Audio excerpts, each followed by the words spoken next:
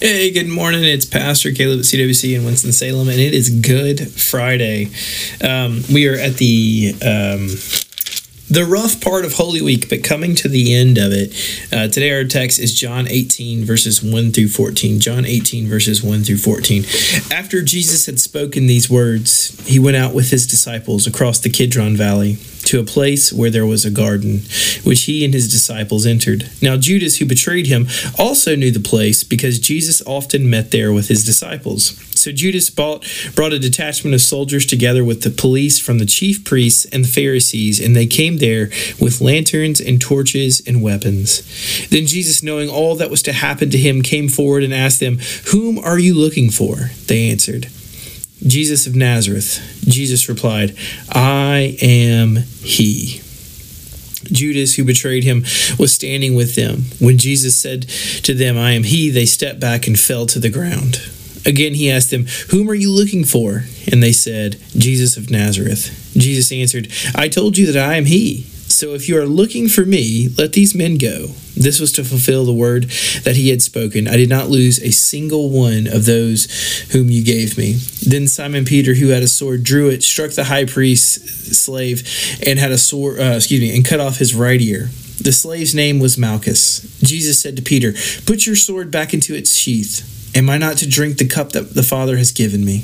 So the soldiers, their officer, and the Jewish police arrested Jesus and bound him.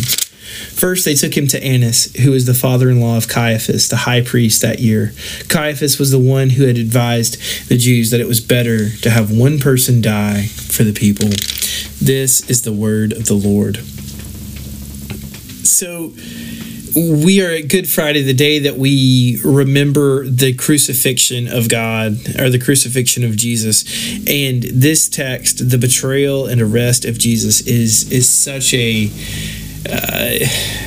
it's such a tough text for a lot of reasons. It's hard to see Judas just flat out betray Christ, and it's just tough to read because, as an observer from the outside, it's just, how could you? How could you?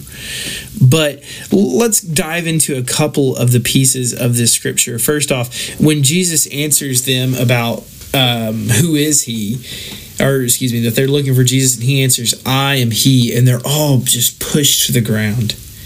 This image is just amazing.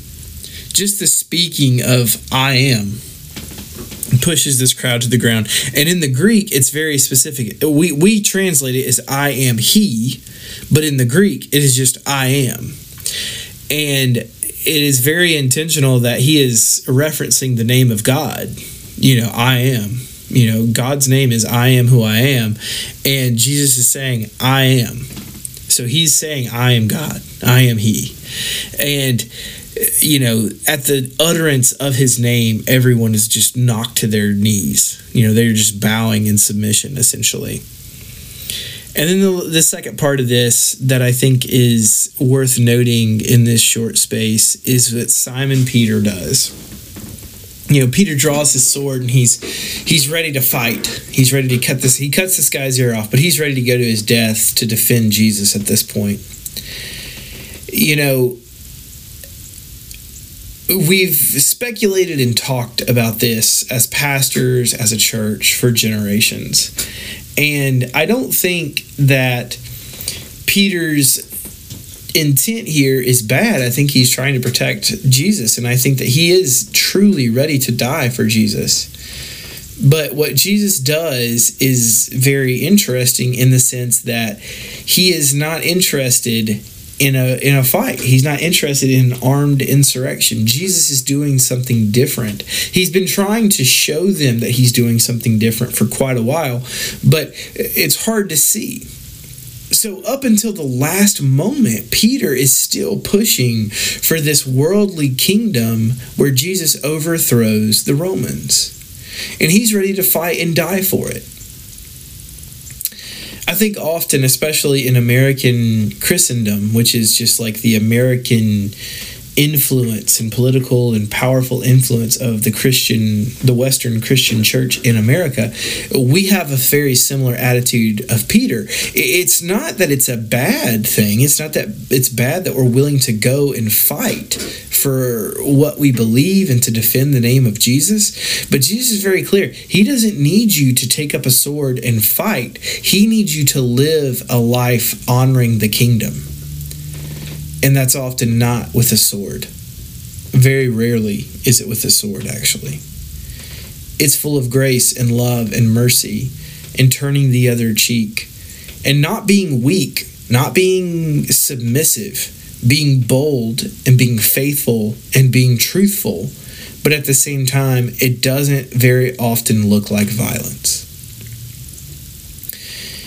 That's hard, especially because we're human.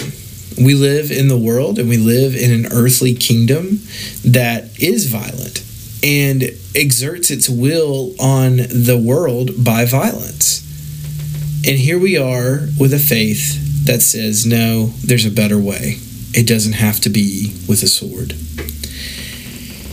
Again, I'm not a pacifist. I'm not a person who believes that there is no justification for defending yourself or to use military power to bring about good. But I am telling you that is not the first reaction of the people of God. It should not be the primary reaction of the people of God.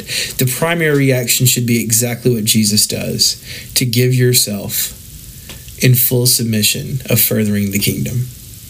And that's usually through grace, love, and mercy. So, if you have a strong desire to go and fight all the time, maybe you should think about, why is that?